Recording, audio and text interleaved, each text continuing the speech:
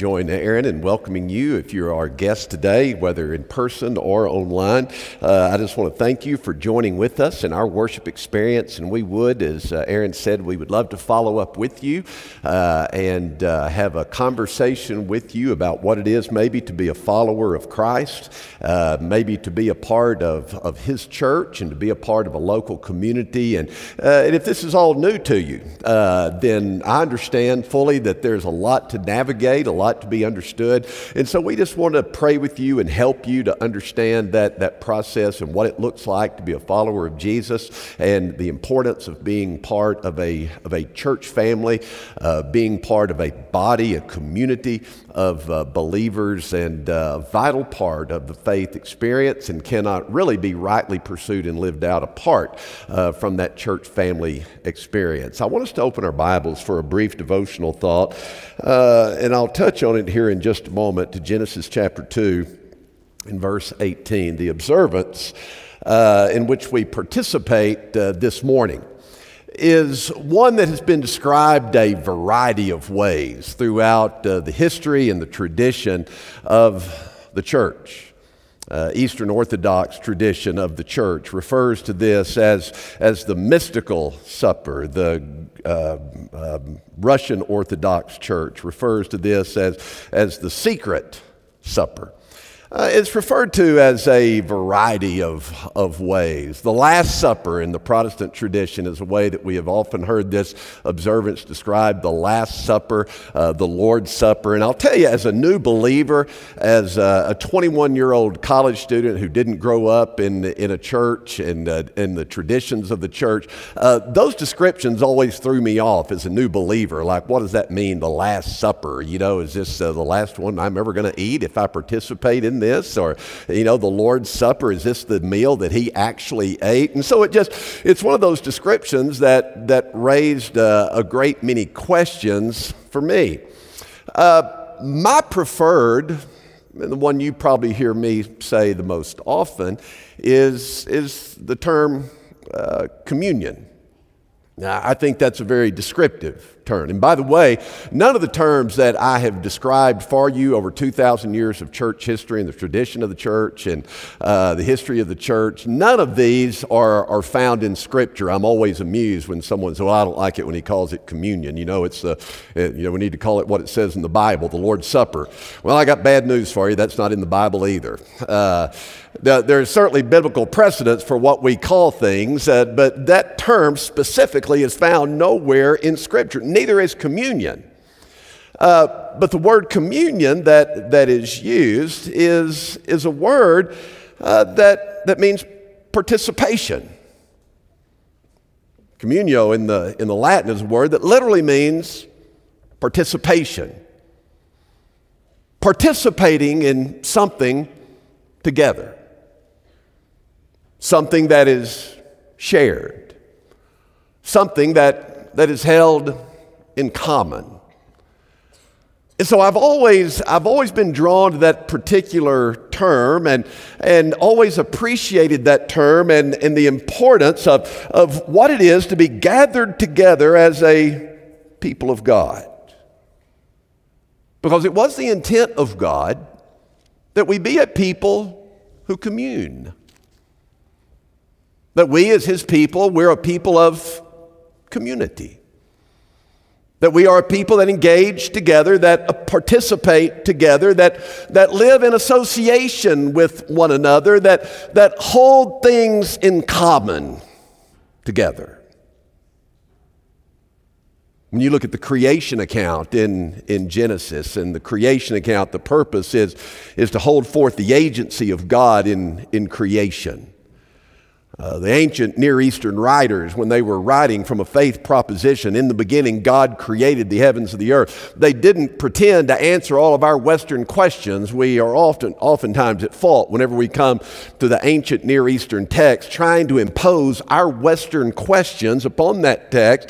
But the ancient Near Eastern writer had no such interest, nor would the ancient Near Eastern writer, neither would they have ever anticipated our kind of Western questions that we impose upon the text. The intent of the creation account is to hold forth that God is the agent of creation.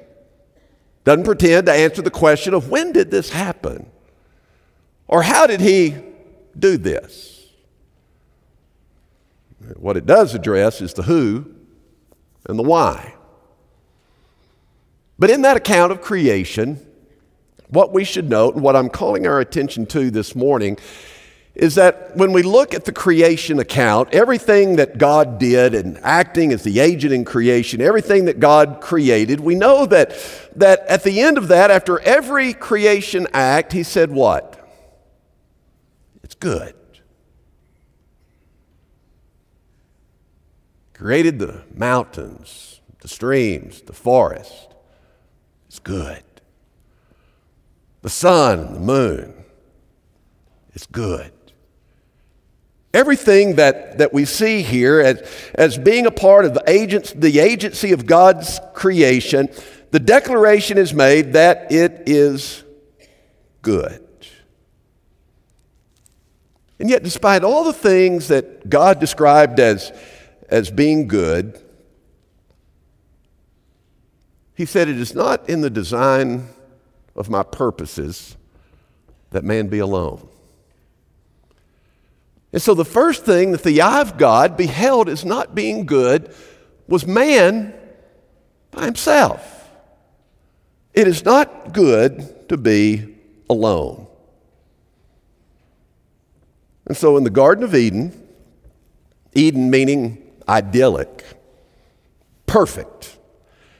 So when God created this idyllic condition called the Garden of Eden, which holds forth what the purposes of God look like, what God wants life to look like when this is God's design, he says in the most idyllic setting, in the most perfect setting that captures what life is supposed to be,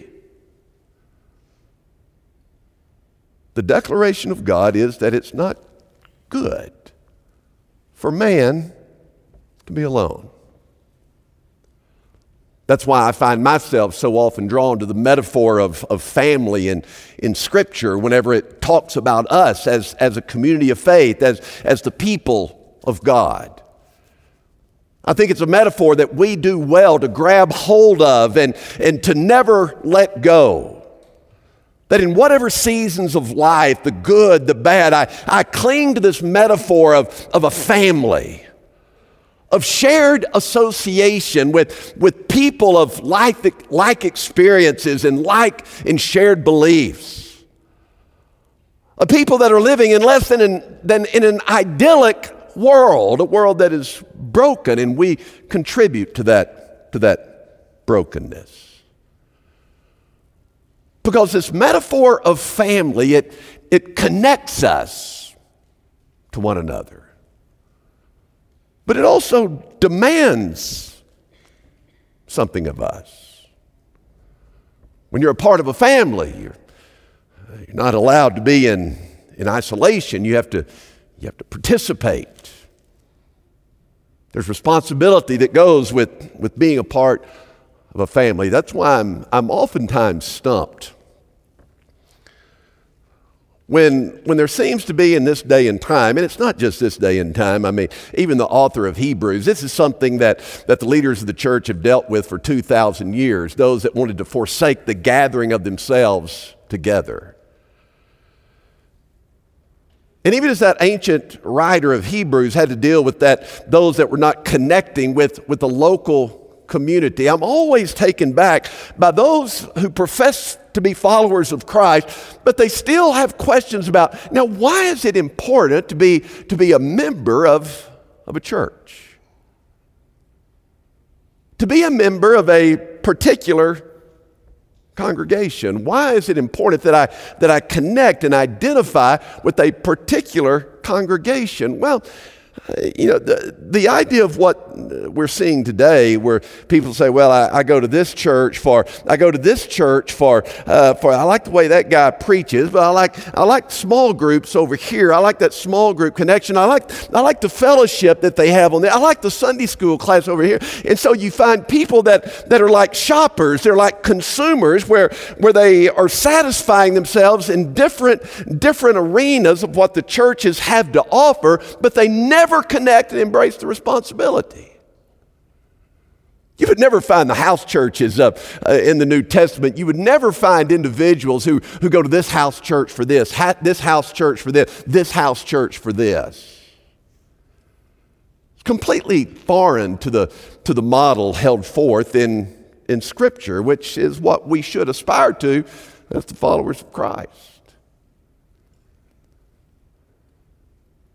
But it becomes a way of avoiding obligation, responsibilities, embracing the messiness and the brokenness of living with a people in community. I like the way New Testament scholar Eugene Peterson described it. Now, this is a New Testament scholar. He was asked one time, Dr. Peterson, how would you recommend someone choose a church to join? He said 2 things. Pick one and stick with it. Pick one and stick with it. That means you go through all seasons of life with that congregational community, the good and the bad. It's how you learn and you grow together. When my son wanted to change roommates in college, I said, no, you're going to stick with it. That's how you learn, and that's how you grow, and how to deal with difficult personalities. Whenever you graduate, you go to the workplace, there's going to be challenging and difficult personalities that you have to work with on a daily basis. And so this is your training ground, not just in the classroom, but even in that house. This is a part of your training. And it's like that in a church, isn't it? Where all of us of different personalities, different backgrounds, we are thrown together into a congregational community relationship by virtue of our shared faith and commitment to Jesus Christ. Doesn't mean it's all smooth sailing, does it? But we have a like mind and understanding of what we are about in our witness in the world. All of this rich diversity that is ours as a church family, it is to our growth and to our benefit as a community, as a people that are going out into our respective worlds. So I've never understood these individuals who never connect with a local church, a local body, and I know what it is. It's avoiding responsibility. It's the difference between being a renter and an owner. But you talk to some, and it's like they've discovered, and they think it's some spiritual high ground, and they want to quote the word ecclesia to you. Well, Pastor, the ecclesia, what's really important is that you're part of the church universal. Like they've discovered some spiritual high ground. It's either the arrogance of some spiritual high ground, or it's some deliberate disobedience. Because if you really want to get into the nuances of ecclesia in the New Testament, the word ecclesia, church, 75% of the time in the New Testament, in the Greek text, when you see the word ecclesia, it's in connection to a local community of believers. Rarely is it the church universal.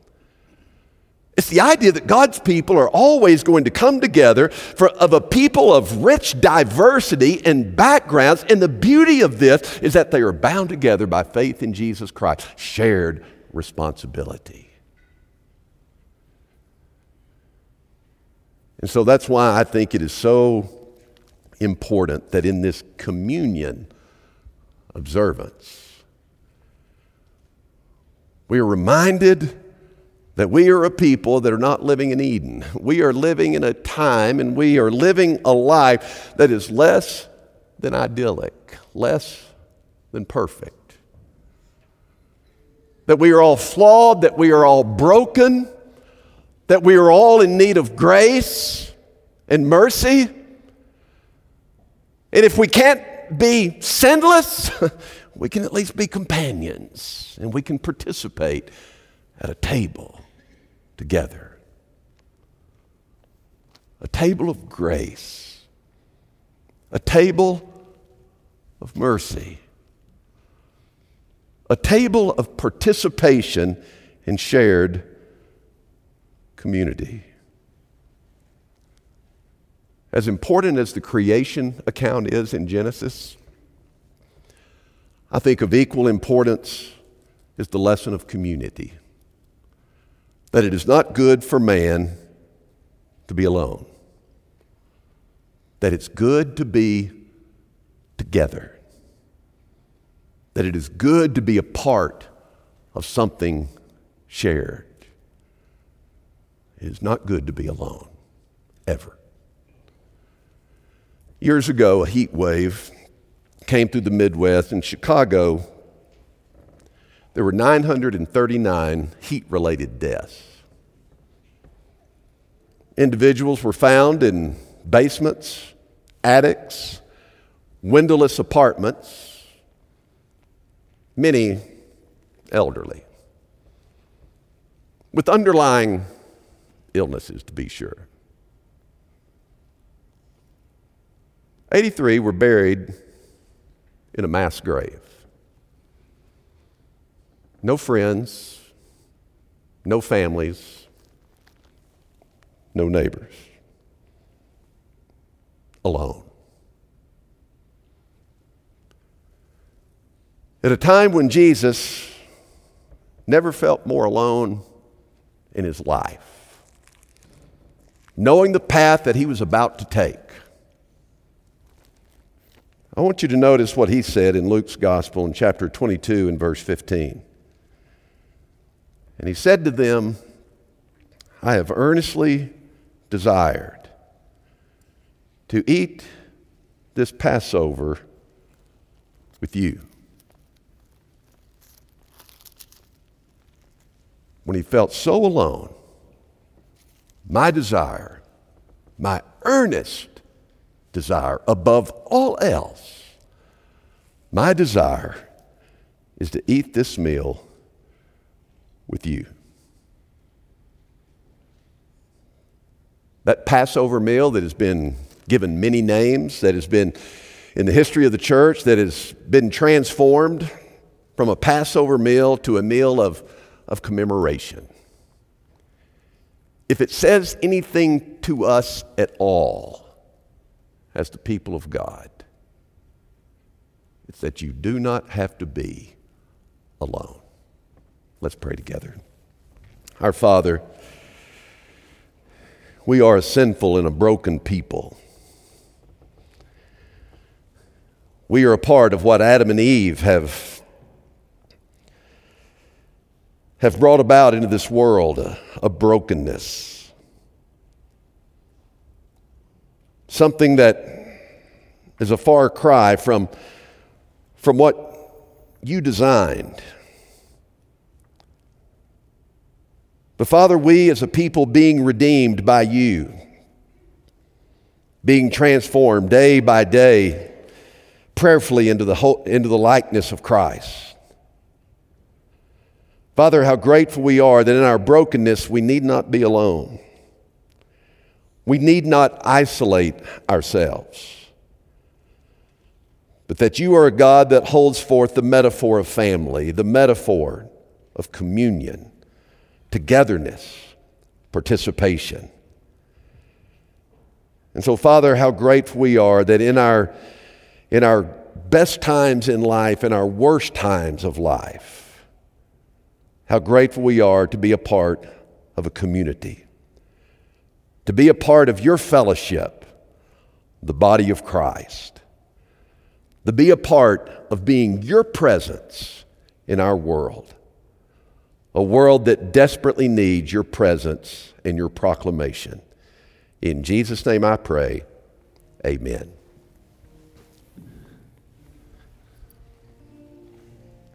If you'll take your wafer.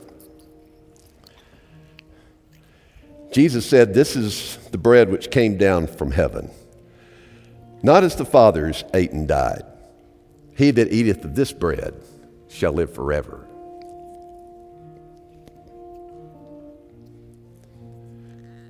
And on that night, having taken the cup, the Lord blessed it and said to his disciples, "This is my blood, which has been shed for you for the remission of sin. Take and drink."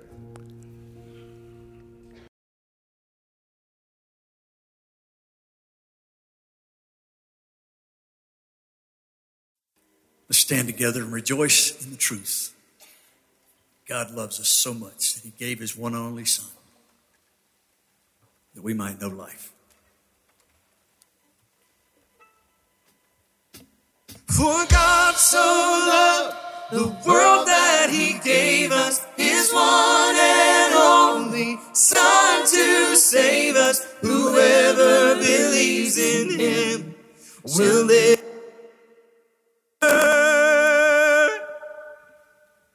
The power of hell forever defeated. Now it is well. I'm walking in freedom, for God so loved the world.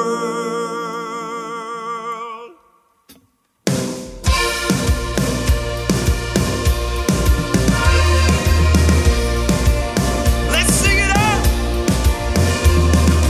Come all you weary, come all you thirsty, come to the well that never runs dry.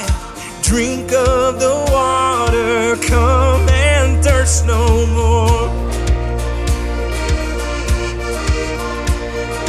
Come all you sinners, come find his mercy. Come to the table, he will satisfy. Taste of his goodness and find what you're looking for. Sing it out! For God so loved the world that he gave us his one and only Son to save us. Whoever believes in him will live forever.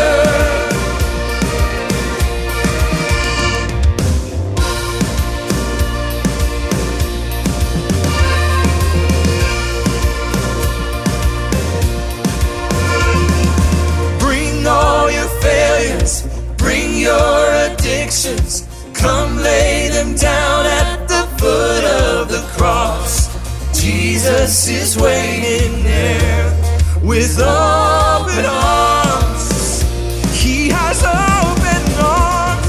For God so loved the world that he gave us his one and only Son to save us. Whoever believes in him will live forever.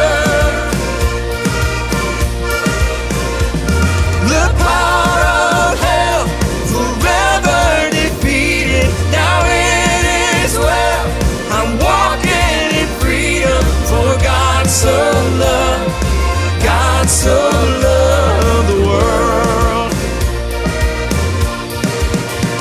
Praise God, praise God, from whom all blessings flow. Praise him for the wonders of his love. Come on! Praise God, from whom all blessings flow. Praise him for the wonders of his love, his amazing love. For God so loved the world that he gave us his one and only Son to save. For God so loved the world that he gave us his one and only Son to save us. Whoever believes in him will live forever. The power of hell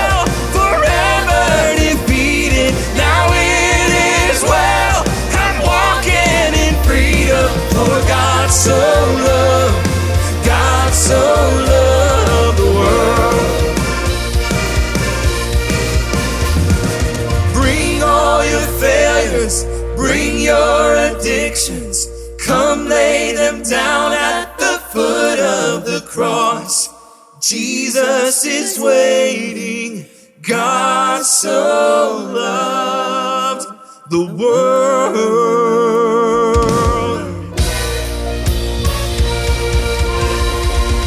Have a great week.